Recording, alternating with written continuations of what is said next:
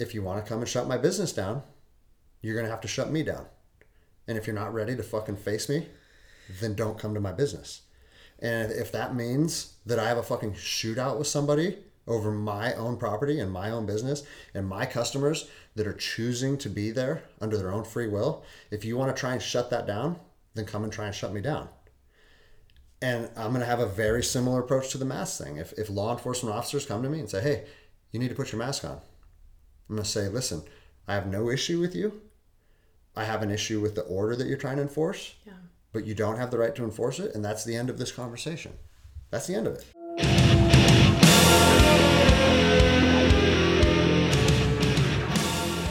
Hi, friend. Thank you for watching. This is an interview with Greg Anderson, who is a former Army Ranger and a member of law enforcement who recently became nationally famous for posting a viral video from his cop car.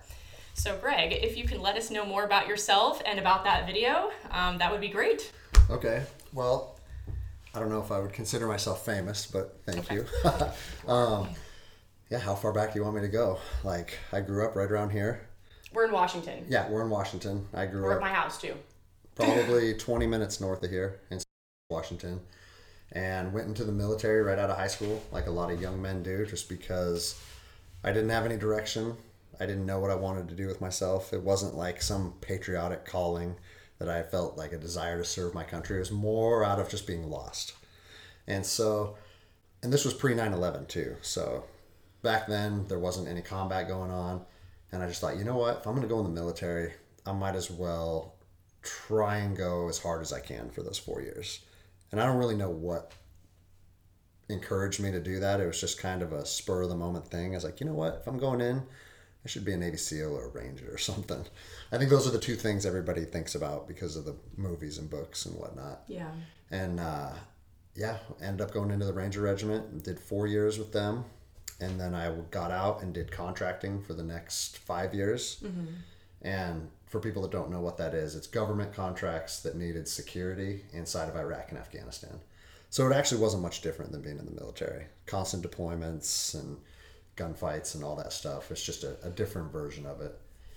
And then, just like we talked about earlier before we started recording, my wife got pregnant with our first daughter. This was 2009.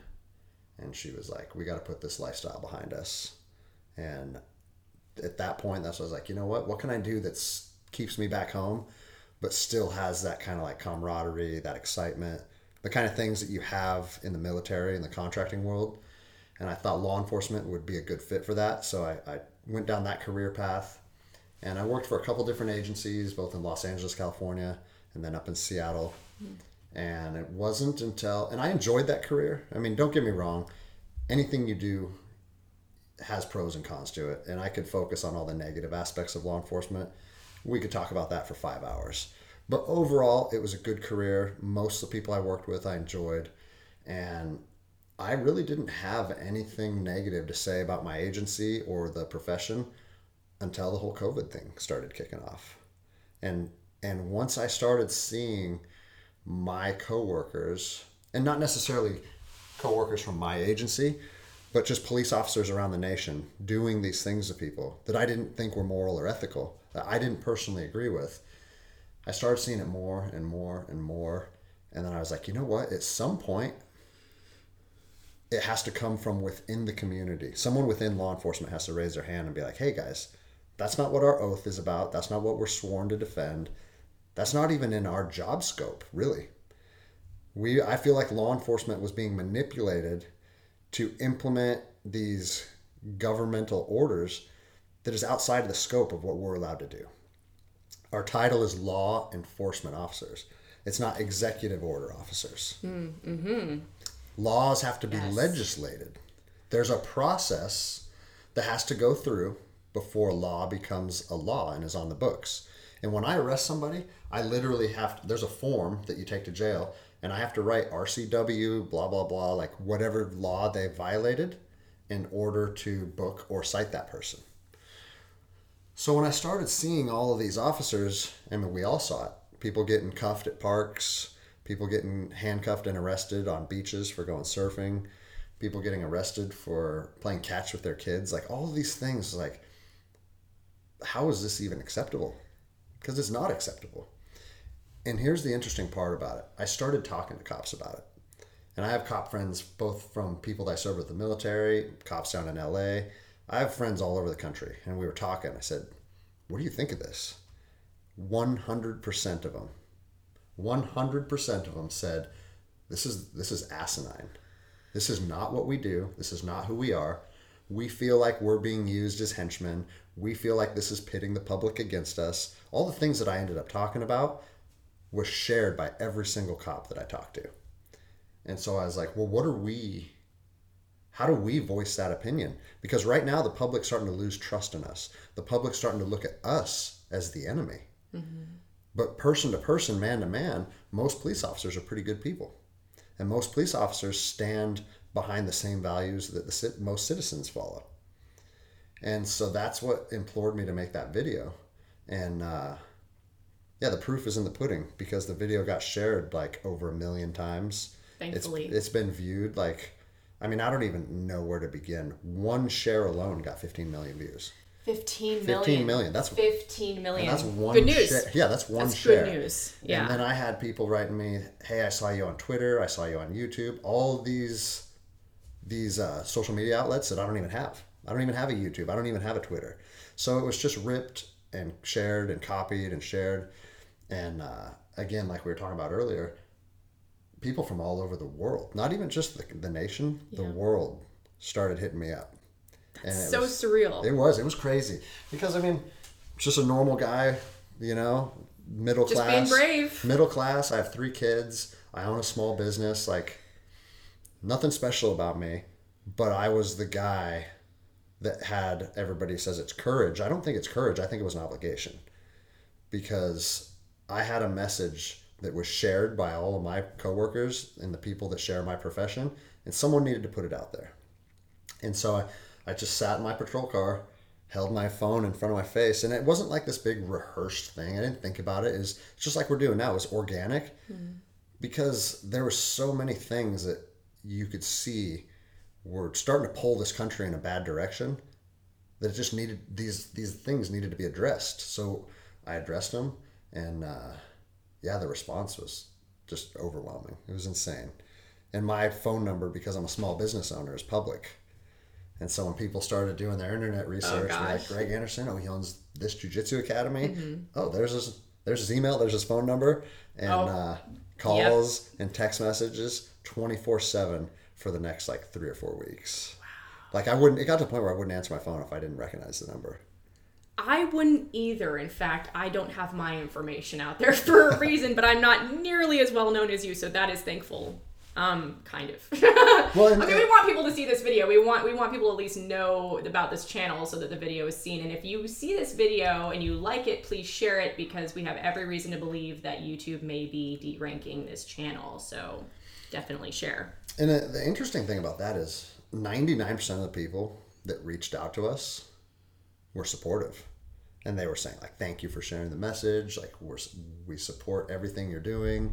If you need help, a lot of people supportive. And then there was 1%, and I don't know what rating your channel is, if I can drop any F-bombs or anything. I don't care. you can... So there was 1% of people that just took it as an opportunity to attack us. Yeah, of course they would. Yeah. You stupid fucker.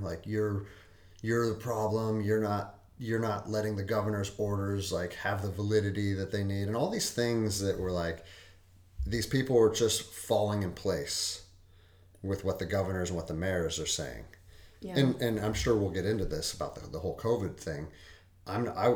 If you listen to my message, no part of my message was saying COVID isn't real, COVID isn't a dangerous disease, stay home, stay safe. All of these things, if you do your research and you look into it and you come to this conclusion, then that's your right. My whole point was the government doesn't get to start ruling with an iron fist because one man decided to. That's not how this nation works. That's not how our legal system is structured. And so that's when I was very careful to say that, because I knew if I started talking against COVID as a disease, the message would lose validity, because there are a lot of people that died from it. Right. And there's a lot of people whose parents were sick with it. And who am I to say, take away from the seriousness of that? And so, and to this day, I won't say that. I mean, I have my opinions on it, but I just don't. I think the American people should have the emotional intelligence to be able to decide. It's a lot to ask, man. Yeah, I know. It's a lot and to I know ask. it is. But I do think that on a big picture, the American people are being painted with a broad brush as being idiots and incompetent. And I bet that it's not as true as most people may believe. I agree with that. And I think that it's up to people to decide what works for their own safety and their family safety, as opposed to big government, just one man or one woman making these arbitrary decisions of what you can and what you can't do. And we started seeing things that really started to raise red flags right out of the gates. And I'll tell you what they were for me. Please. The governor's office decided who was essential and who was non-essential. That is very dystopian future. Doesn't that sound? Yes. So you got one entity that's deciding who's important and who's not. That in itself is kind of like, it just makes you cringe, right? But then when you started seeing... Expendables. People are expendable. Yeah. Then when you started seeing who was essential versus non-essential, I don't care if you're right or left, what your politics are, or what your beliefs on COVID are. It was crystal clear that anybody that padded the government's pockets was deemed essential. These large corporations, they were all essential. Alcohol, liquor stores, marijuana shops. And don't confuse, I'm pro-drug. Like, you want to do you. Like, I have more of a libertarian view. You want to use drugs? You use drugs, right? Yeah. But I don't even drink, but yeah, I'm like... And I don't either. I don't fine, drink. do it. But Just my point is, as a human drive. being, you do what you need to do as long as it's not endangering other people, right? Right. But why would, like, my daughters love doing crafts? That's a big part of my family. They like painting. They like working with clay. Those stores were all closed. The craft stores were closed down. They couldn't go to Michael's and get canvases to paint on. But you can go to the marijuana shop to get high. So why would that be essential? Well, it's because they're taxed at 50%. Liquor stores are taxed at 50%. And I remember I was sitting in my patrol car one day. I was like, what other things would money be going directly to the government? I said, I wonder if auto licensing stores are essential. And I just called one. I said, and they're like, hello. I was like, okay, yeah, I need tabs for my car. I was just curious if you guys were deemed essential or not. And they said, yeah, the governor's office deemed us essential. Okay, so construction that was on a government contract was essential. Mm-hmm. Private construction, non-essential. How can you have a reasonable conversation and not see that this is dirty? So once I started seeing, okay, there's one of two things happening here. If it's so dangerous that I can't go to the craft store or I might kill somebody to get my daughters a new canvas to paint on, if it's so dangerous I can't do that, but getting new tabs, a little sticker that goes on the back of my car because you guys get $500 from me, that is okay. We still want you to do that. Still go get that little sticker on your car and give us your $600. One of two things is happening. Either A, they're lying to us about how dangerous this is, or B, it is this dangerous and they don't give a shit about your safety if it brings revenue to them. Because if it's such a dangerous disease, everything has to be locked down except the little sticker that goes on the back of your car. And think about it. Think about how an auto licensing place, everybody's been to them. They're miserable. You stand in line and it takes 2 hours. I didn't do it when I was supposed to because they refused to be open and they wanted me to pay anyway. And I'm like, I want to change my license plate. I don't want to pay you for another year of vanity. I have a vanity plate. And they're like, yeah, well, you have to come in to do that. And I'm like, well, you guys open? No. I'm like, well, what do we do here? Well, you just pay. I'm like, no, I'm not. Well, which one wasn't open? It was just like the main local Washington DOL, and so I just waited months, and now they're open, and I have the option to go in and do it. I haven't done it yet, but I will, maybe. Well, and I know a lot of auto licensing places are privately owned, like or whatever. They're privately owned, but they're part of a government process. Oh yeah, I now have contacts for those types of entities, but when I originally tried to sort this out, they were like, yeah, we're not open, but we still want you to pay, even though we can't help you change your license plate. I was just like, I'm not going to pay you for another year, but don't get me, I mean, that's not that interesting. This is more interesting. So, but no, so continue. you just saw over and over and over that if it made the government money, or it behooved them through completing their construction projects or their infrastructure that they deemed important, anything they deemed important was good. What about what's important for my family? What your family? We have small children. We have mortgages. Like, yep. And this is one thing that pissed me off is like, I was starting to get mad about this because I was like, I'm a martial artist and I'm in that community, right? I know all the surrounding gym owners and they got hit hard. And there's no money in martial arts to start with. But my point is the people that own gyms, most of them are doing it because they're passionate about that. They're not in it for the money. And they don't have some savings account with $500,000 in it just in case the gym gets shut down. It's month to month. Yeah. And so a lot of people in my community started to really be affected. And we're talking about having to close their businesses and no longer be able to coach and all these things that like, this is their life's work. And I was starting to get frustrated. And all my coworkers are like, why do you care so much? You're a cop, dude. Your job's secure. Like, you got nothing to worry about. And I was like, oh, so because I personally don't have anything to worry about, fuck all those people. I feel the same way. We don't live in Seattle, which is where all the mayhem is, but we're not far off. And I feel like the contagion there, which we can get into later, which I perceive as the violent riots. If it gets out of hand there, it will spread out. Now, they'd be really stupid to come into the burbs where everyone has guns, but we can get into that later. Please do. But, yes, I mean, so I feel the same way. If people are eroding the integrity of part of our system, it's gonna spread. If they go after this other guy that you don't like, and you're like, oh, yay, it's not me, guess what? You're next. That's exactly right. And that's what I used to tell people. I'm like, over here, over there. Like, what's the difference? And so I went and talked to my chief and my sergeant. Yeah. And I said, I want to understand all of the rules and the details and all the little nuances of these executive orders and what I'm going to be expected to do as a police officer. Because I'm seeing it nationwide. And if we're asked to do these things, I want to know exactly how we have the legal authority to do that. And I want it to be explained in detail. Like, how are we going to book people on things? How are we going to cite people? How'd this go? Well, my chief and my sergeant we're good people. And both of them said the same thing. They said, we're not going to enforce this stuff.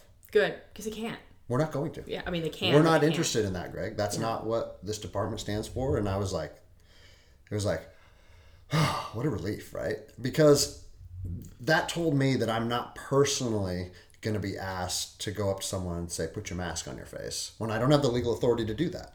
Once I realized, like, okay, maybe it's not personally going to be something that I'm going to have to face as an officer. Every time I turn on the TV, every time I look through Instagram, you're seeing a cop taking somebody down for not wearing a mask, yarding someone off a bus, not wearing a mask. The surfers, all the same stuff, right? And I was like, okay, I know I'm not being asked to do that as an individual, but I'm still a cop. I still wear a badge that symbolizes something. The American people look at cops as a whole, as a profession. And so now, if I just sit idly by and watch all these cops doing things that I personally feel are infringements on people's liberties, people's freedoms, I'm almost condoning it. That's almost being part of the problem. Yeah.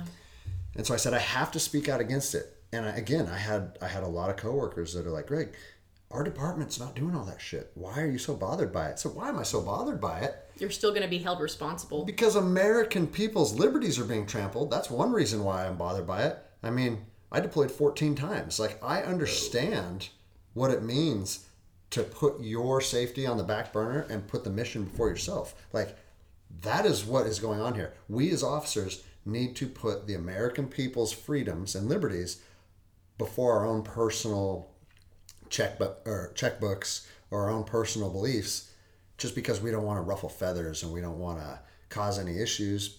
And most cops, just like most American citizens, they're trapped. They're slaves.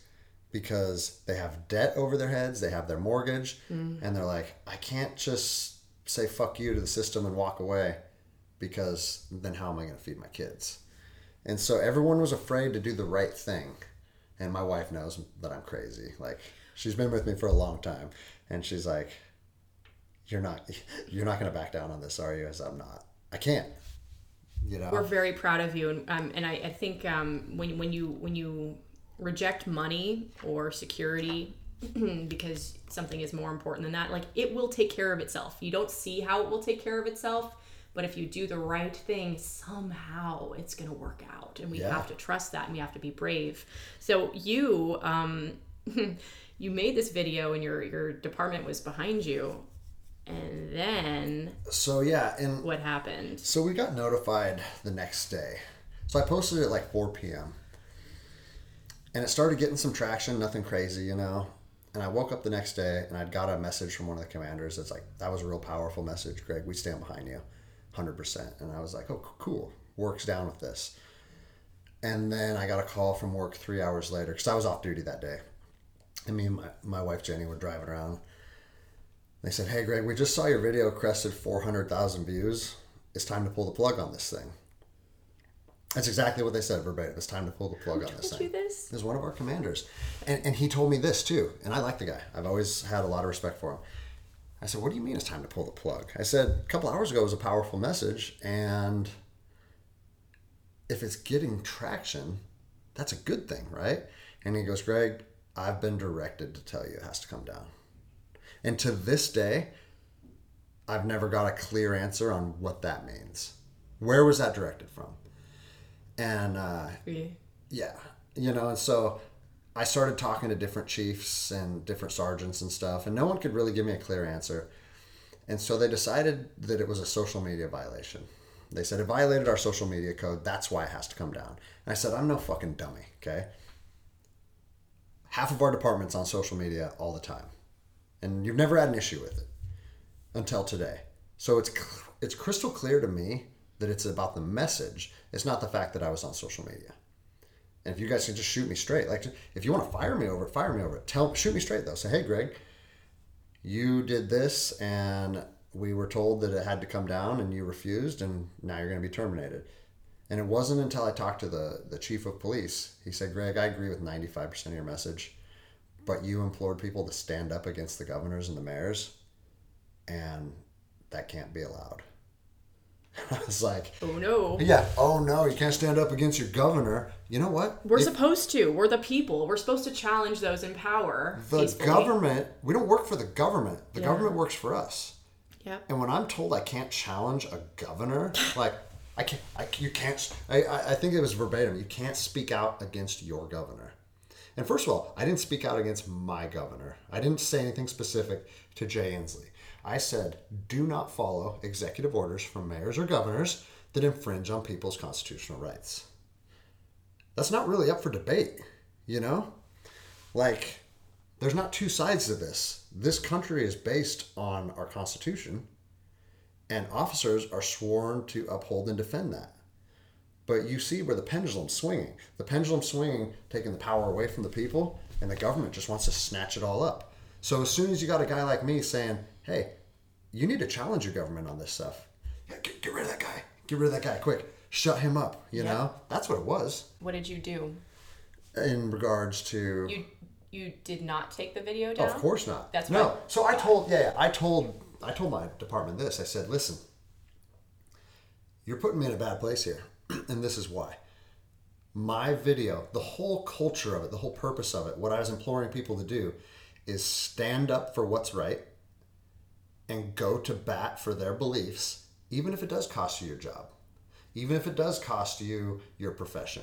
You would have looked like a hypocrite if you backed down. That's what down. I said that was the point of my message, is standing up for what's right. Mm-hmm. And I said, and now you're telling me I have to pull my message down because somebody in some office didn't like it. I said, if I rescind my words, I'm going to look like a jackass. I'm going to lose credibility with everybody I know. And fuck the internet. Fuck Instagram. All those people that I enjoy interaction with them. but they're not my real inner circle of people. My real inner circle of people is my jiu-jitsu team, my family, my community. Those are the people that I would have lost credibility with.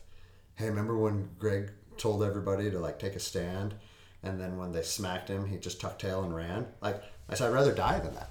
So if you guys want to fire me over it, even though you like the message, fire me for it. What happened then? And that's when they were like, you have to take it down. We're giving you a direct order. I said, I already expressed to you the reasons why it's not coming down.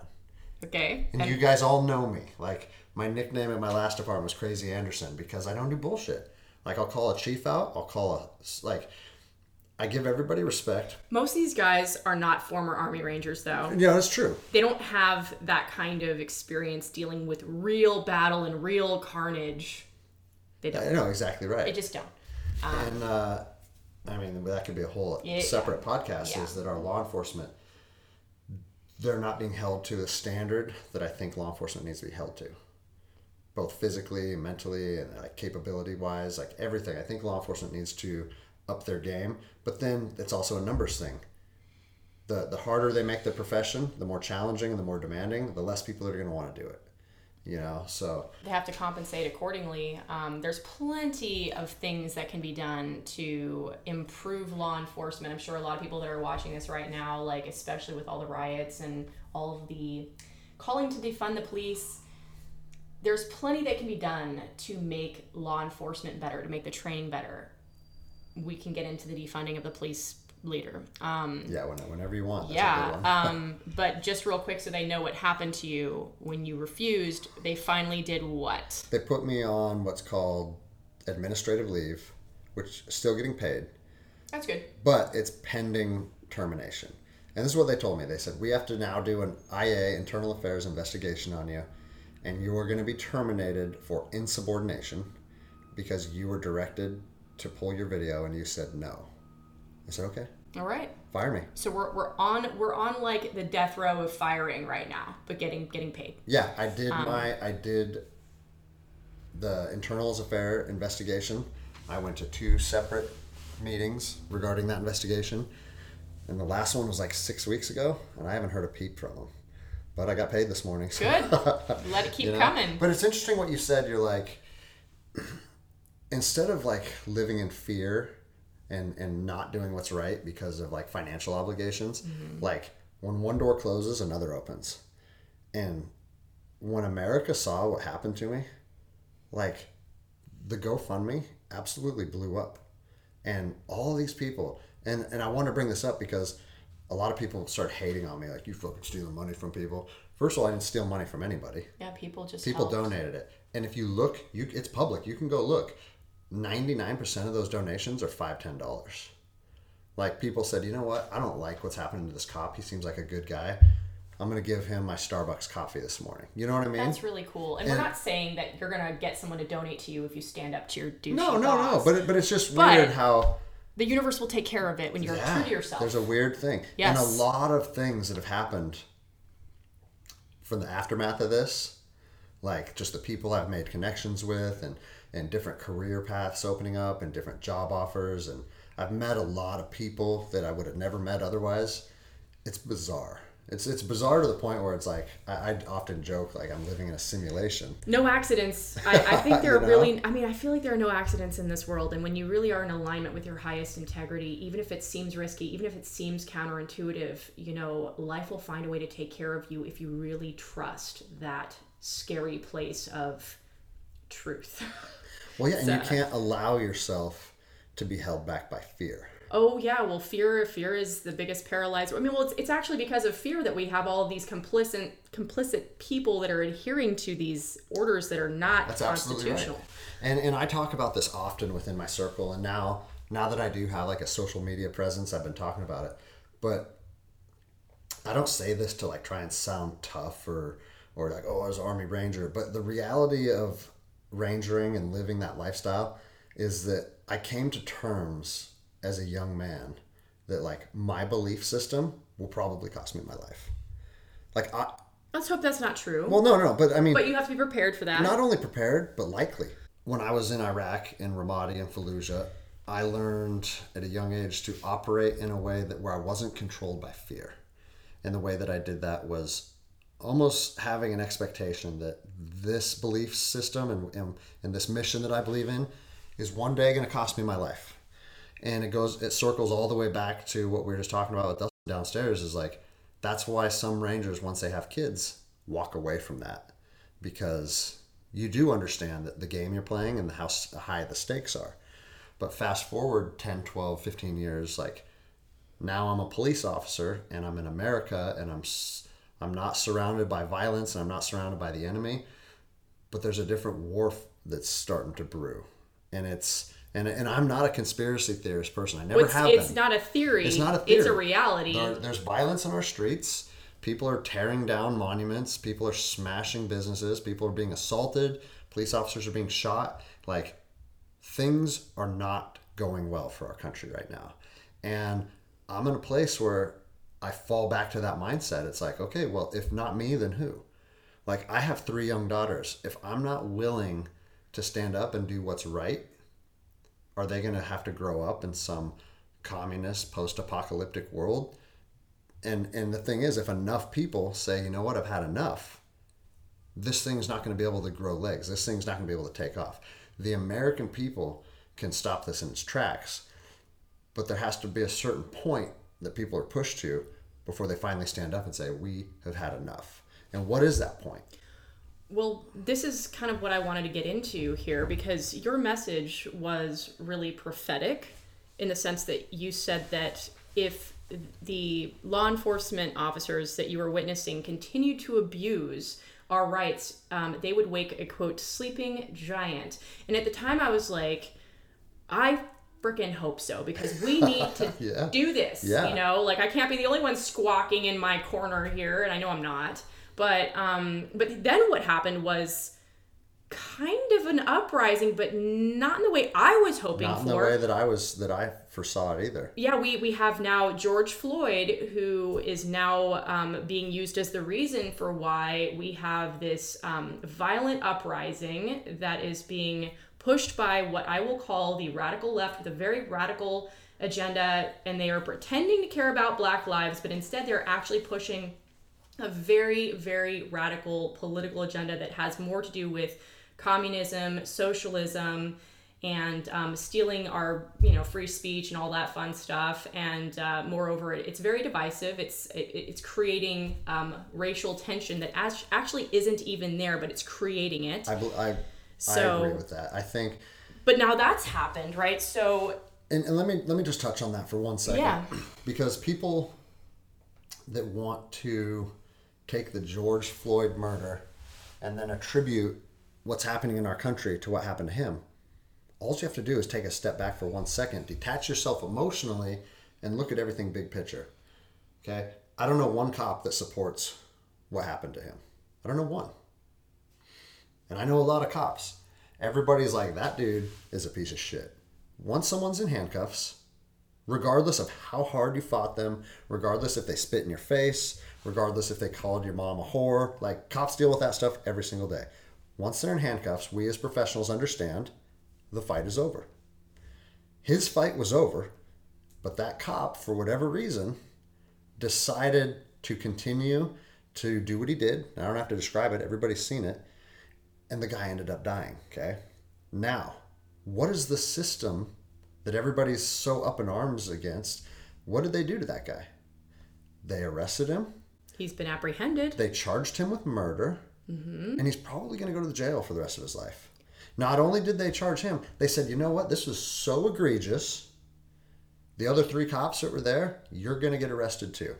So this system that you guys are like saying is like rooted in racism and doesn't give a shit about us, that system looked at those 4 people and said, these guys are monsters. Let's lock them up. So the system actually did work against the criminals within its own system. Yeah, and everybody says like, oh, cops just do whatever they want, and cops don't have to answer anybody, and that's not true. We are looked at under a microscope every single day. Oh, actually, I know a little bit about that, and actually. So, yeah. When you look at how that played out, and I know some people are like starting to bitch about, well, it shouldn't be murder 2, it should be murder 1.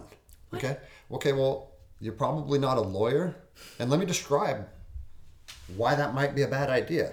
Because if you want to charge someone, and every state is different, right? And I'm not sure exactly the laws over there, but in Washington, like, you're going to have to show intent. You're going to have to show premeditation. You're going to have to show that he was in his basement the night before writing in his diary. You never know. I want to fucking kill somebody tomorrow. You need proof for that. You need proof for that, you right? Do. You do so need if proof. you charge someone with a crime and the elements of those crime are not met in a court of law, guess what the verdict might come down as? Not guilty. Well, that's right. So if you charge them with the wrong thing, you they charge will him get with out the wrong thing. He may be found not guilty of that. Yes, and so people it's are a like, technicality. Yeah, people are like, Ooh. oh, we want this, we want, and then the other thing is saying he needs to be guilty already. It's like, he's guilty. We know it. but you could go into a room full of kindergartners and shoot them all, and do something absolutely heinous. You still get to go through the judicial process of having your day in court. That's what our country is founded on. And I get that it's frustrating when we see these shitheads being treated like human beings. But the other side of that coin is, as soon as we think someone's a heinous piece of shit, you know what? Let's just take him out and shoot him. And there's a lot of people that should be taken out and shot. Like, I'm not disagreeing with that as an individual, but as looking at it from detaching my emotion and looking at how a system is structured, well, you're going to be communist China before you know it. We have to allow the process to work. Now, can the process be tweaked and amended? And if you think that it should be, you have the right to petition that and try and oversee change. But you can't just say, I don't like what that guy did. Let's drag him out in the streets and burn him alive. Even though that's what our emotional side wants us to do. And so with him, I just want people to realize the system that's in place currently agrees with all the people that are upset about it. Yeah. And they're attempting to put that guy in jail forever. Agreed. And I think it's important to remember that if you can be punched because you're a Nazi, and anyone can be called a Nazi, guess what? You can be punched with, it's the same idea. It's like, as soon as you start to treat the criminals badly, you can apply that same standard to anyone. Anyone can be positioned as a criminal, even if they're not. And if you don't treat everyone with that equal respect under the law, then we're all victim to this. We're all vulnerable to this. And trust me, I've had that inner desire to pull the knife out of my belt and stick it in a dude's neck more than any of your viewers could probably ever understand. I had one guy that I had in custody who was making pornos with a 2-year-old. And I don't want to get into details, but I have the details. And I have that guy in handcuffs, and I'm taking him up the elevator to jail. And there's no cameras in the elevators. So tempting, isn't it? And it's like, God. The thought of, he went for your fucking gun. He went for your fucking gun. Like, yeah, I'm a human being, and I have young daughters. So every bell and whistle in my brain is going off that this guy needs to be taken out of the gene pool. Trust me, I get that. So I get the emotion behind these things. But at the same time, if you allow your emotion to dictate how we operate as a society, it won't work. What do we have? We have chaos. We have chaos in the streets. Right. And that's because we are allowing people's emotions to dictate their actions. And it's up to you as an individual. And I was fortunate at a young age. I learned through ranger selection and deployments how to kind of compartmentalize those emotions. It's like, it's how you feel and it's how you operate. Those two things aren't always the same. Mm-hmm. I don't know if you listen to Jocko, but a big thing that he talks about is detaching emotionally. So if this is you want to take a step back and almost observe you as an individual from a detached perspective. Sounds like meditation. Yeah. Actually, is what it sounds like. And if you can look at you from a detached perspective and think about and not only you as an individual, situations, conflicts, you can remove yourself. And he even talks about literally sometimes walk 5 feet back, get a physical detachment, and then you'll feel emotional and spiritual detachment. That's the same thing that people need to do here. If you think throwing a brick through a window or a Molotov cocktail at a cop is a good idea in your true heart, you're probably lying to yourself. Any human being that could just step out of the mob mentality, step out of that chaos that's happening in the moment and just say, am I doing the right thing here? Like, is this fair to this business owner? Is this a good example for my children? Like, I talk about it a lot. Right and wrong is pretty clear in your heart. Almost all people have that inherent understanding. But people are so willing to throw it out the window and just do whatever the fuck feels good at that moment. And that's part of the chaos that's ravaging the streets across America. Agreed. And so here we are, now with everyone against the cops. And I shouldn't say everyone. It's not.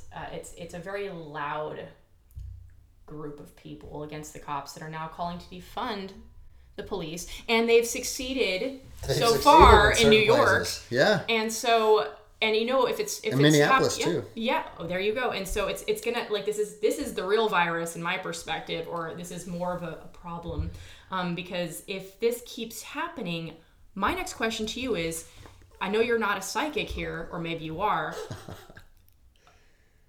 How do you see this ending with what are the repercussions of defunding the cops? I know what those repercussions are. Let's talk about it. And this is not because I'm a psychic. And ask your husband, if you've lived in a third world country that doesn't have clear understanding of the law and have structure and have mutual respect, once those things are taken away, human beings have a tendency to go straight savage. Like, I've seen it plenty of times. Like, when I was in Iraq, when they removed the Saddam regime, there was this power vacuum, right? And what did everybody in America think was going to happen? Saddam's gone. It's going to be roses and rainbows and flowers, and the Iraqi people are going to celebrate. In a perfect world, that's what would have happened. But that's not human nature. What happened was, and I saw it with my own two eyes plenty of times. Oh, my neighbor down the street that I always fucking hated, I'm going to go kill that guy. I'm going to shoot his family up. Oh, I'm going to steal this. I want to be in charge of this city, and that guy wants to be in charge of the city now. So we're going to get a group of guys together, and I'm going to try and kill him and his family before he kills me. Like, anyone that deployed to Iraq understands it was not American troops versus Al-Qaeda of Iraq, or American troops versus Saddam's army. It was American troops against all of these different factions of people. They were fighting amongst themselves, the Sunnis and the Shias, the Kurds. You had Al-Qaeda Iraq. You had, like, foreign fighters coming in from all over the world that just felt it was like a calling from God to come there and start fighting. It was a hornet's nest. And I promise you, and again, it goes back to, like, me as an individual, and I don't say this to, like, sound tough. It excites me to think about combat in our streets. So do you think it will happen? I think if things don't change, it will happen. So we're basically headed toward third world country status with those who are super off balance, creating a lot of mayhem, and then you'll have probably veteran special forces military going up against those guys, which will be another story. Well, it's going to be like shooting fish in a barrel. And the reason that it excites me is because combat was my youth. Like, I have always wanted to move past that, and maybe it's part of, like, a PTSD thing. I'm not saying that it's healthy or that it's correct, but my youth was rooted in combat. I haven't had that in a long time, and there's a part of me that looks forward to it. But the other side of that, it's a dichotomy, just like almost everything in life. The other side of that is, I have small children. I do not want them to have to live like I lived in the streets of Ramadi, where, hey, you want to go to the store? And for anybody that's listening that has never been part of combat operations, this is what it's going to look like to go to the store to buy something in a lawless, apocalyptic state. You have to have about 12 to 16 men. You have to have 4 or 5 vehicles. You have to do a route recon. You have to have an advance party go out to make sure that everything is safe. You have to have checkpoints. You have to have phase lines. You have to have primary, secondary, tertiary routes. You have to have a counter assault plan if you're ambushed. You have to have rally points. Like, this is to go 3 miles. In Ramadi, for us to go 3 miles, we would have to do an op order and talk about all these things, and it would take an hour. And every man had to understand every position. Every man had to understand all the points on the map. Every man had to understand what weapons were in what vehicle and who carried what and what the capabilities were in case this car goes down. Who are we going to, like, what car are we going to cross-load people into? It goes on and on and on and on. And that is how you move in non-permissive environments. Does that sound like something you want your kids to have to do just to go to the store? I've said this before in my other videos. Everything that we failed to do in this generation is going to punish our children. Everyone who's just sitting back sipping lattes, encouraging the rioters to keep going because, you know, the radical movements are just so righteous. It's like you are enabling, perhaps unwittingly, this world that could happen if we don't band together and do something about it. And so my next question now, unless you have something to say. No, go ahead. Because you have a lot of jewels here and I don't want to miss any of them. So hypocritically, a lot of the... mostly Democratic, although we have some Republican, elected officials who have been supporting the defund the police ideology, they ironically and perhaps hypocritically have a team of security around them almost all the time, right? All the time. And it's usually the police. So, yeah, exactly. If they are decrying the police, in your prediction, is there a point where the police will then say, oh,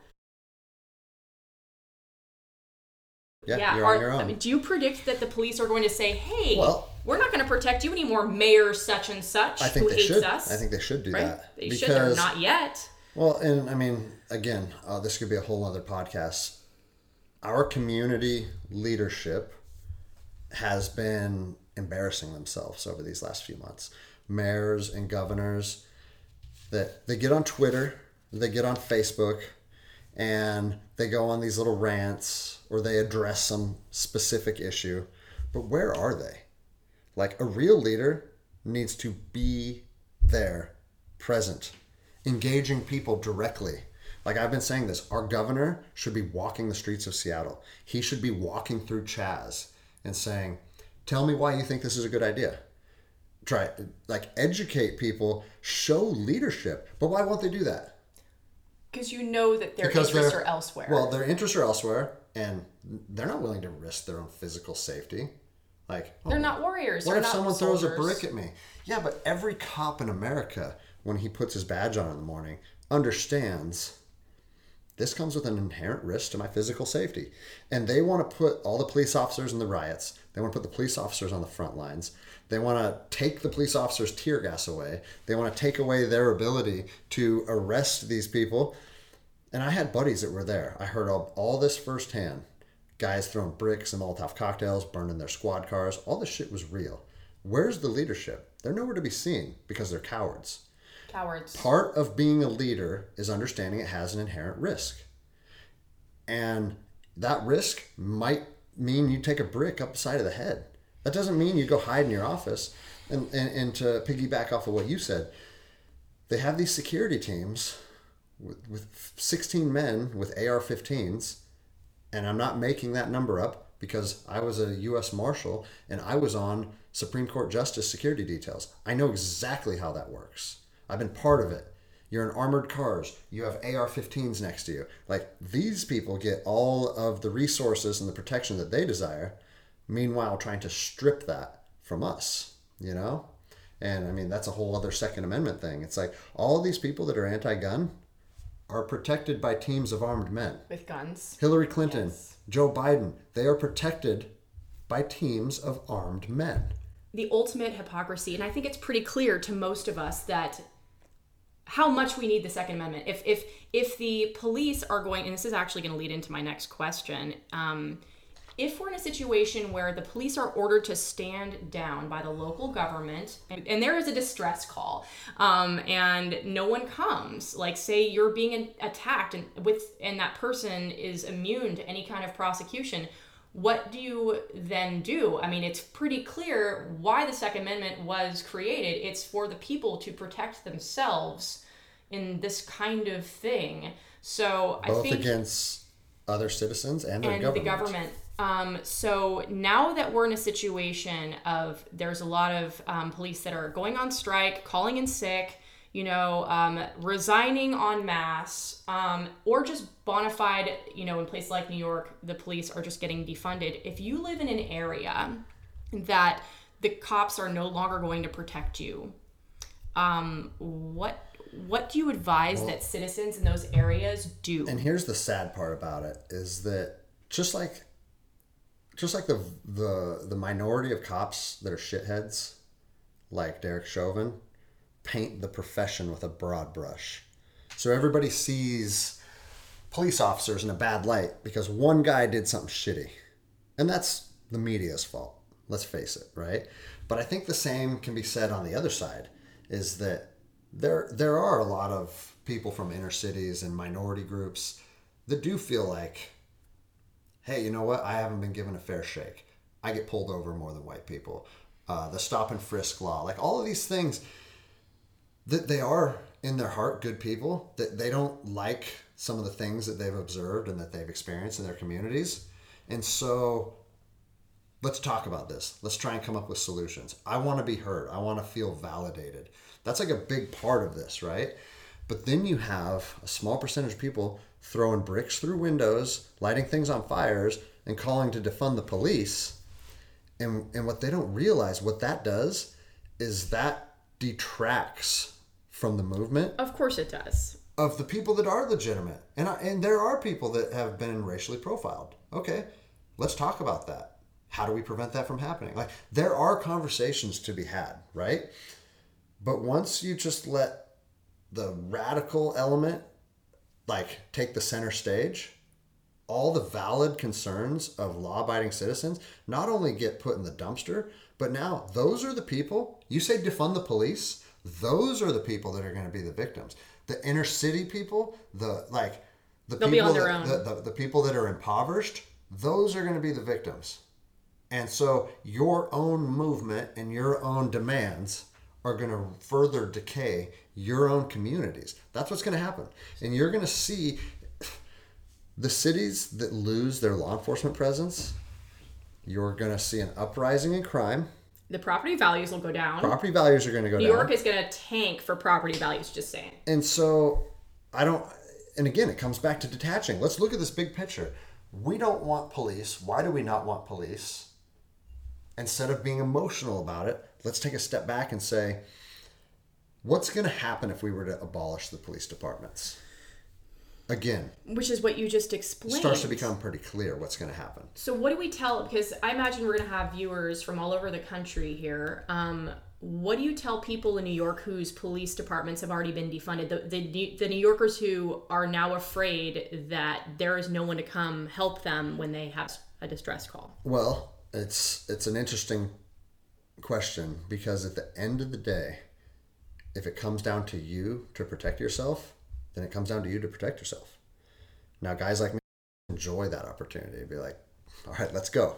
Come and try and break into my house, But for a lot of people that aren't... A lot of them maybe aren't armed, armed, and it's hard to get guns right now because everyone's just selling out, buying everything out. Yes, exactly. And that's why we're going to see this problem snowball, because you have two choices. You either have to learn how to defend yourself really quick, or you have to relocate to somewhere where you feel safe. So you're recommending that people that are living in these zones that are experiencing the police presence that's diminished or being eliminated, you think that they should either move or learn how to defend themselves? I'm not saying they should do either. Or this is what you recommend. I'm saying that if violence starts to become widespread in the country, you either have to avoid the violence or you have to confront it. Seems simple. It is simple. People overthink things all the time.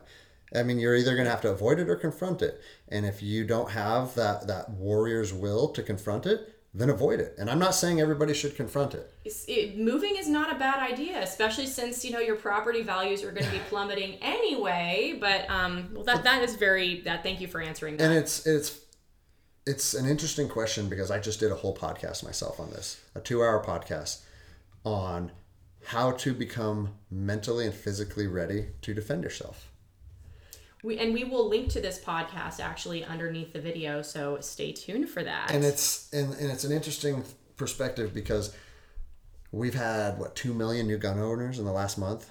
Like, I don't know the exact statistics, but I've been reading there's more new gun owners in the last 60 days than at any time in American history. Everybody wants a gun.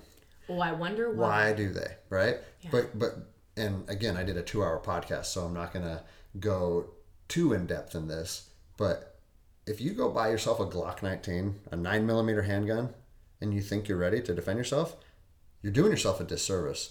Yeah, you have no fucking idea. Learn how to use it. You have to learn how to use it. You have to learn how it works. You have to learn how it functions. You have to learn how it malfunctions. Then you have to learn maintenance for that weapon. You have to learn to draw from the holster, retention, like on and on and on and on. There's a reason why becoming a special operations soldier literally takes years. It's because these skill sets take repetition after repetition after repetition. Not only like the marksmanship, you have to be able to aim what you're intending to engage and hit what you're intending to engage. But there's a million other little nuances that go into that. Mm-hmm. And if you think I'm just going to go to the gun store and now I'm ready to go confront people in the streets, you're actually doing yourself a disservice because it's incorrect. The right person will just take that gun right out of your hands. I completely agree with that. And to segue back, because you mentioned Chaz earlier, for those of you who don't know, in Washington State, in Seattle specifically, there is a portion of Capitol Hill, which is a neighborhood in Seattle, called the Capitol Hill Autonomous Zone, which was formerly named Chaz, and they recently changed it to CHOP, and God knows if they've changed it again. But it's a situation where, per the orders of city officials, police were told to allow this radical group to take over this section of the city, despite the fact that there are poorer business owners operating within those parameters, to basically make it their own with impunity. There was actually a shooting and a death there last weekend that the cops couldn't respond to. And they couldn't respond very well. So what is your opinion about Chop Chaz, and where do you think this will end, if at all, with that kind of issue and the repercussions for maybe other areas of the world that might have their own Chop Chaz? So it's an interesting question, and I've had a lot of people ask me this. I discussed it on some of my platforms. I have to start by saying I haven't been down there yet. I've wanted to go down there. My wife's talked me out of it a couple times.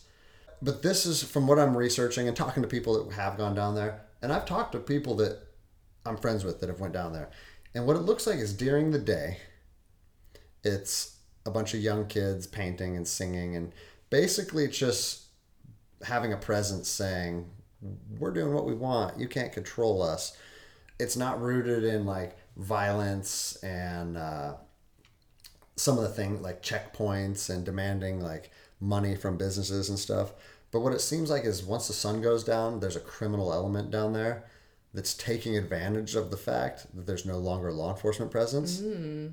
And there is a lot of crime happening and drug use happening. And like I heard there was some overdoses down there. There was that kid, 19-year-old kid was shot and killed. And it's pretty apparent that if the police can't respond to a certain part of your city, there's a problem that needs to be taken care of. If you have a murder and no police are going to respond to that, I mean, what are we in Mogadishu? Like, this is Seattle, Washington. If we want to have civility and we want to be able to maintain order, then we have to be able to at least have a basic law enforcement and first responder functions. And they've taken that away there. And again, this falls on city leadership, city council and the mayor. From a tactical standpoint, okay, someone that has fought in the streets of different cities, trying to retake ground that you already controlled is 1,000 times harder than maintaining ground you already controlled. Ooh, they gave the precinct away. They said, walk away from the precinct. And what you're doing is that's a political move. It's a political move. Yeah. But what it's doing is it's emboldening the people in the streets. Yes. And it's diminishing not only the credibility but the capability of the police department. I would suggest that maybe this is a political plan from the beginning to kind of put police officers in the position of looking like the bad guys once again when they reclaim what was theirs ours. Everything has totally been politicized about this to the point where you have to ask yourself, is this calculated, or are they just taking an opportunity to politicize what's in front of them? Like that 19-year-old kid that got killed in Chaz a couple nights ago. Do you know that the city of Seattle's city council publicly blamed President Trump for that? I mean, think about that, right? I'm not even okay. But just, and again, to not be emotionally involved. I know. Look at me. I'm like, to step back and say, okay, let's talk about how they could pin that on Trump. And they said that he's pushing a radical right-wing agenda, and that a radical right-wing shooter went in there to kill somebody, which there's no proof of that. Zero proof of that. So they just jumped at an opportunity to try and take the violence that's taking place in the streets and pin it elsewhere. That's the opposite of ownership. And leaders take ownership of what's going on. Yeah. Like a true leader says, hey, we thought that maybe allowing these protesters to be able to have a section of our city for a couple weeks to voice their concerns would empower them and make them feel like they're validated. But it turned violent, and that was our bad. We didn't foresee that coming, and we're shutting it down right now. But something in American politics that you never see is the humility to say, I fucked up and we're wrong. Mm-hmm. Like, it would be such a powerful thing if our community leaders, especially like going back to the COVID thing, hey, listen, we did this out of the best interests, and we took these measures based on A, B, and C, and 3 months down the road, it looks like we were wrong about a lot of things. Like, why is that an abstract idea? But it is for whatever reason. There's plenty of ideas I have for why they won't fess up, because I feel like there is a deeper agenda going on. Just to ask you really quick, because this was going to be one of my original questions to you, because we tried to schedule this interview like several weeks ago, and we kind of had a lot going on. I was busy and I dropped the ball. Oh, it's all right. But it's actually good in the sense that we have so much more to talk about now, because when we've originally connected, the riots hadn't started. And now that the riots have started and we have this extremist movement going on to defund the cops, now everything's a lot more poignant. So, but one of my original questions to you, if we can briefly touch on it, is everyone agrees that what happened to George Floyd was wrong. How can we, if we ever witness, and this is a very tricky question because I already know where this is going. If we witness something like this happening again, how do we, one of the biggest outcries is like, why was everyone filming? Why wasn't anyone helping him? And the problem with encouraging citizen vigilantes to watch the cops and then interfere with what the cops are doing is that they might misjudge the situation and create more harm than good. And obviously we have all this anti-cop sentiment right now, and cops are absolutely in danger.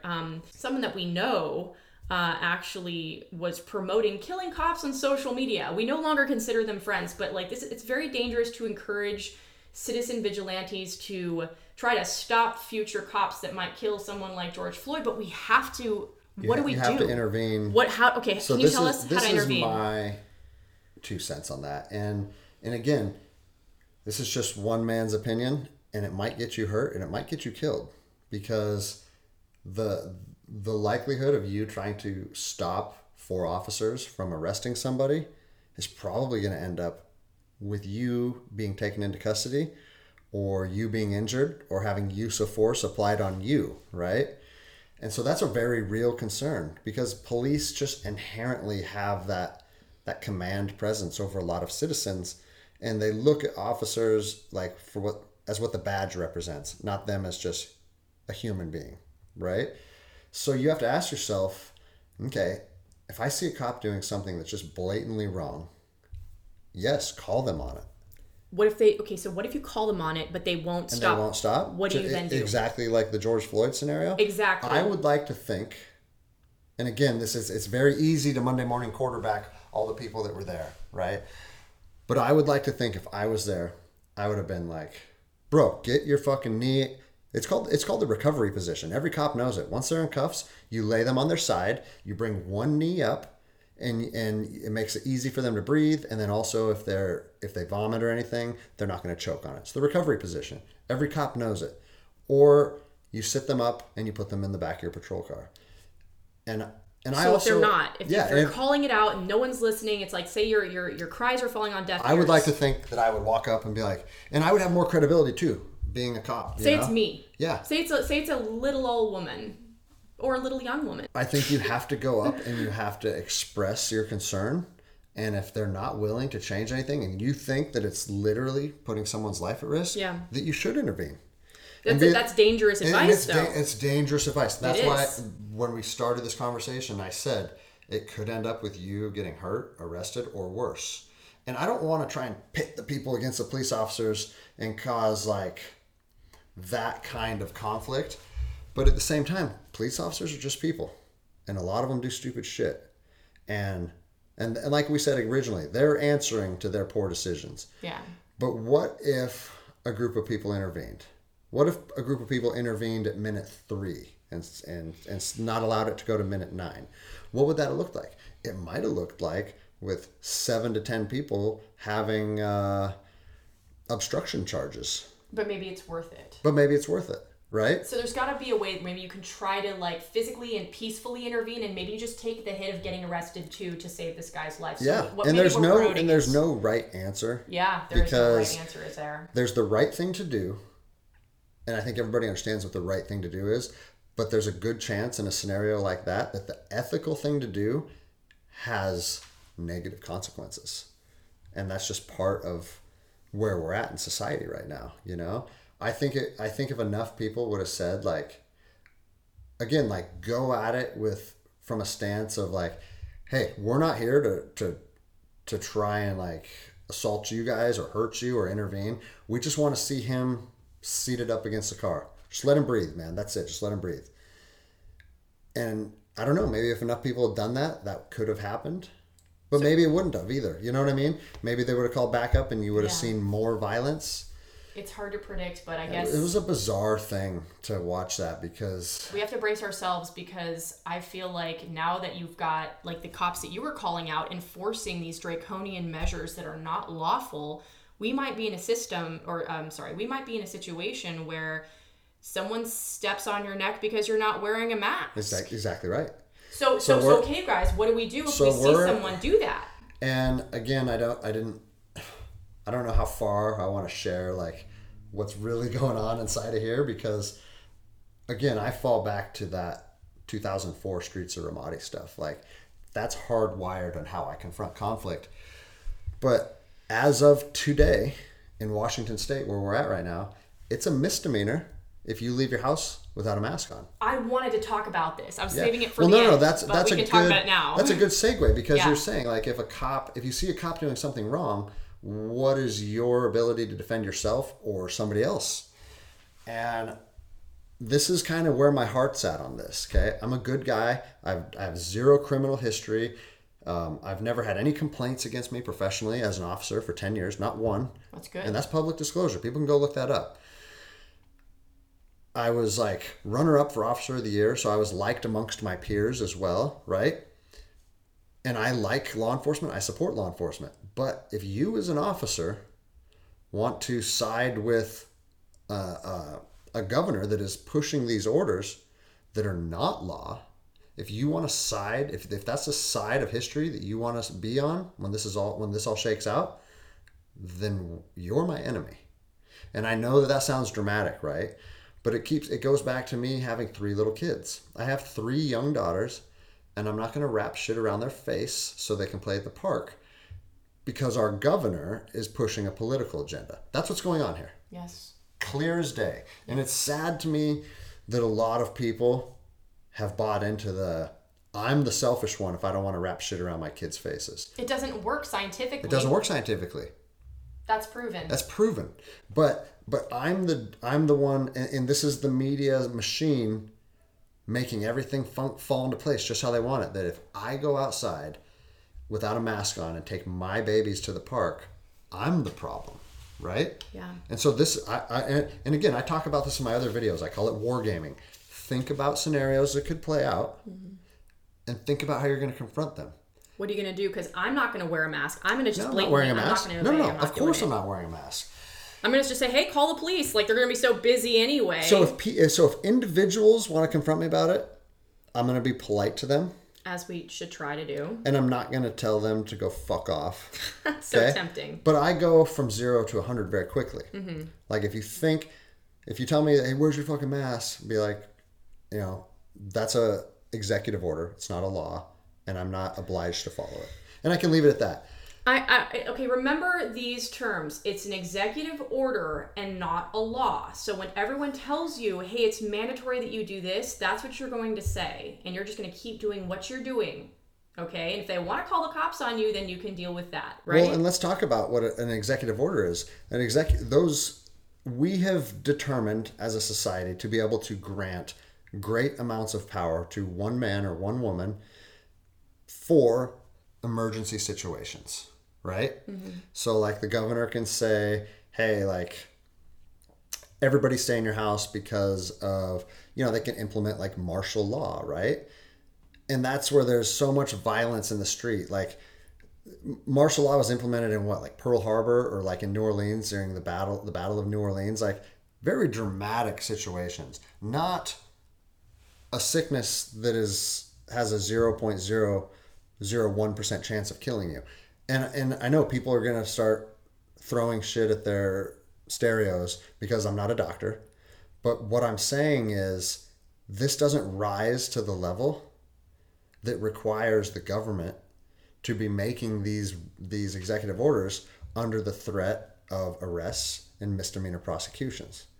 And so I've thought about this, and this is where I'm at on it. My business is open now.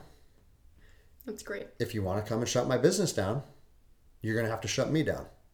And if you're not ready to fucking face me, then don't come to my business. And if that means that I have a fucking shootout with somebody over my own property and my own business and my customers that are choosing to be there under their own free will, if you want to try and shut that down, then come and try and shut me down.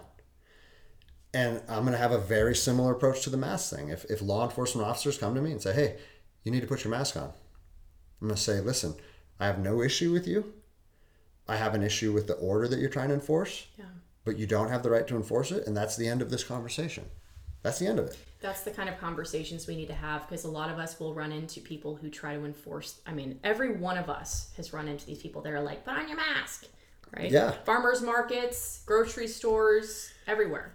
And so at that point, when I don't feel like I have violated any rights or violated the law, if I'm ever put into a point where they think they're going to detain me, then it's go time. Then it's Ramadi 04 fighting on the streets. And it's probably going to end up with the police officer being handcuffed with his own cuffs.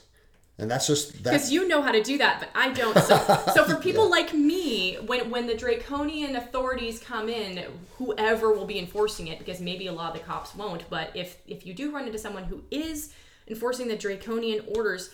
How am I going to, if say someone actually calls the police on me because I'm not wearing an unscientific mask, what do you think I should do? Just be arrested and sue them later? I mean, maybe that's an option. That's an option. And again, every time I talk about this, I've done a lot of interviews in the last month. I am not going to sit here and tell someone what they should do, because what you should do... Advice is what we want. What you should do is you should think about different scenarios, how they play out, what you're comfortable risking, what you're capable of doing.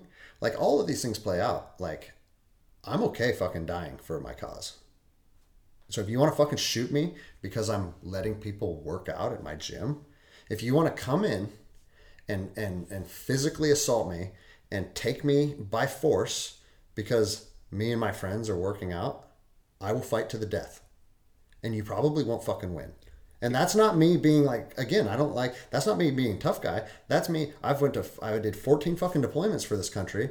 And now I own a small gym and I have a small group of people that we like to train together. And if you think as a government entity, you're going to deprive me of that, fucking try it. I've drawn that line and I'm ready to defend that. And I'm capable of defending that. But maybe maybe somebody listening is not ready to risk their life over this. And I know it sounds dramatic, right? But the reason why it's so dramatic for me is because if you let one man make an executive order that deprives people of their freedoms, and you say, you know what, something doesn't feel right. It's not that big of a deal though, and we'll allow them to bend the rules a little bit this time. What's next time look like? What's the time after that to look like? For me, there's right and wrong, and this is on the wrong side of things, and I won't stand for it. And I think people need to look inward and decide where their line is in the sand. I'm not going to go be like overt about this. I'm not going to go look for confrontation. Those who look for blood will find it. Yes, but if confrontation comes to me, I'm also not going to back down and be a sheep. You know, like I've done, my entire adult life has been in service of this nation since I was 18 years old. And now I have to pander all of a sudden. It's not going to happen. And so, and it's funny too, because we're talking about downstairs before we pushed record. Me and my wife are having this talk again. Like we used to have before I deploy, about this is probably your last deployment. Like that's a real thing. And now I'm starting to feel that again. And it's like, I just know I've seen too many things on TV where, you know, there was a father throwing a ball with a young daughter and they arrested him. Like, that would be it for me. That would be it. And I know that because I know myself. And it's unfortunate that we've allowed these politicians that are sitting in suits, sitting in their offices behind their 15-man security detail to create this tension on the streets to the point where, like, people are ready to draw blood with police officers over this, you know? And is it calculated, or did they just seize an opportunity? I don't know. Either way, I think it's important to underscore that what we are experiencing is a new world order. That is not a conspiracy theory. This whole thing, all these differences, this new normal is a new world order of a kind. And so when you say that you are willing to put your life behind the cause, it's not the cause of saving his gym. It's the cause of preserving a peaceful, good world for our children. That cause is what we can put our lives behind, I think, is what is very important to underscore here. 100%. Because, again, like, I hate having regret. Regret is something that eats me alive. It festers. And it's so stupid because, like, you know, I've trained fighting now for 15 plus years. I'm a black belt in jiu-jitsu. One of the things that still eats me alive to this day is quitting wrestling when I was a sophomore in high school. And it's because I know, looking back, how good wrestling was for me. I wrestled for 3 years, and then I decided that chasing girls and drinking alcohol was more fun, and I let that go, right? Well, here I am, 23 years later or whatever, still bothers me. I'm like, you were a fucking bitch for quitting wrestling. We had this conversation right before we came up where I was regretting quitting karate when I was an almost black belt at the age of 8. I'm like, why didn't my mom just make me continue? Because 8-year-olds should not be making these big decisions, you know? Like, and so it's like, it's amazing how that little thing is stuck with me all this time. And I won't let my own kid do that. Knowing myself, if I were to take a backseat or allow myself to be bullied by any type of government authority that is not rooted in law and liberty, that's rooted in this corruption that we're seeing. If I were to allow that to happen to me, I'll be 70 years old saying, you're a fucking coward. We don't want that for any of us. I know that that's how I feel. So that's why the line's been drawn. And like I said, I've never had any run-ins with the law. As of right now, I'm still a police officer myself as I sit here. You know, I still hold a Washington State peace officer certification. So, but it's just interesting how they're using this opportunity to once again start to pit the people against law enforcement. And I'll tell you what, when I made that video, dude, I went home or maybe it was like a night or two before I made the video, but during that specific period of time, I had that talk with my wife. I'm like, this is going to go bad. Like, you're going to see fighting in the streets. You're going to see an uprising against the government. And I will be siding with the people, obviously.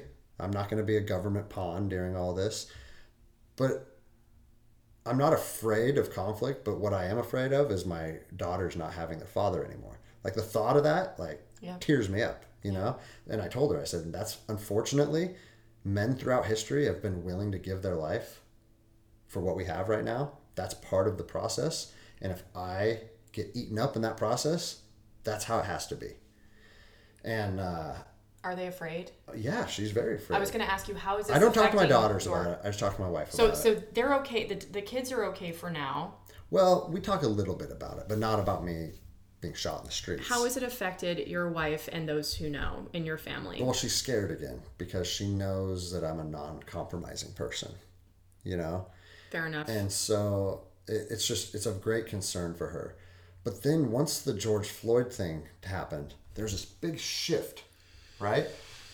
The eyes were no longer on mayors and governors doing these, like what I call enforcing or implementing these tyrannical orders. The focus went to cops as individuals.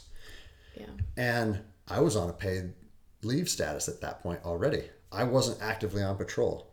And it was weird because it was like, all right, even though we're seeing like all this crazy shit happening in our streets, I think the civil war that I was envisioning just got put on the back burner. It was like almost an instant shift in people's focus nationwide. Oh, right? yeah. And I don't think that was an accident either. No. And then here's what's even worse. There was a part of me that was relieved because I was like, okay, you got a bunch of young, dumb kids throwing bricks and burning things down. Who are immune to COVID, by the way. Yeah, of course. Which sucks. Which sucks in itself. Yeah. But I didn't feel like that scenario ended with legitimate civil war. And as soon as they could, what do? They don't have any type of COVID enforcement. They have nothing to say about COVID when you have 20, 30,000 protesters in the streets. No one could care. Our governor got on TV and was like, these people are trying to make social changes and we support that. But okay. Now you can't go out of your house without a mask. And then it's very hypocritical. 2 weeks later, let's stoke the fire of COVID again. Hey, forget all this shit that we just allowed for the last 3 weeks. If you go outside without a mask on, it's a misdemeanor. It's like, okay, you're not going to prosecute the people who've been murdering, pillaging, looting, but I could be arrested for not wearing a bandana over my face. It does nothing. It's. I think you understand, most of you, that this is wild. It's not right. It's not right. And so now we're at a place where it's exactly that. They let law enforcement be painted as the most evil entity of all time for the last 3 or 4 weeks. And now they're going to take those same officers that they painted as evil monsters and turn them against people again. Go out there and make them do this. Make them wear a mask. Right? Oh, so what do you think that's going to do? And it's almost to the point where it's like they use the George Floyd thing to just make all this crazy tension and then redirect. They're going to be redirecting it back at law enforcement. Oh, the law enforcement officers are going to be the scapegoats in this. And also the law enforcement officers aren't only the scapegoats in real time and what's happening right now, but there's going to be litigation that's coming down the pipe from this for years and years and years. And for someone that was arrested for being at a park that is now suing Santa Barbara for a de facto and unlawful arrest, who do you think is going to be looked at as the evil entity that did that? You think it's going to be the police officer that put handcuffs on him? Or do you think it's going to be Gavin Newsom sitting in an office that made the executive order? And then who's going to pay out those lawsuits? Tax dollars from us. So no one's accountable at the end of the day. The cops are going to look like the bad guys up front. The cops are going to look like the bad guys on the back end. And then everyone else pays. Yeah. And that is precise. Do you even want to be a cop anymore? Like, no. Okay, let's talk about that. Yeah, I mean, here's the thing. Where's your future career now, and why? I mean, I don't really need to ask you why you don't want to be a cop, or maybe you want to tell me. I mean, it seems obvious. To tell you the truth, being a cop is a hard job, and it's not a very enjoyable job. Mm-hmm. I have always been a very personable person. I run a jiu-jitsu academy. I speak in front of groups of people nightly, and I enjoy being around other people. And as soon as I got into the profession, I put that uniform on, people treat you differently. They look at you differently. They're distrustful of you. And it would literally eat away at me every single day. Like, and I always joke with my guy friends, I'm like, girls don't talk to me at all when I'm in uniform. At all.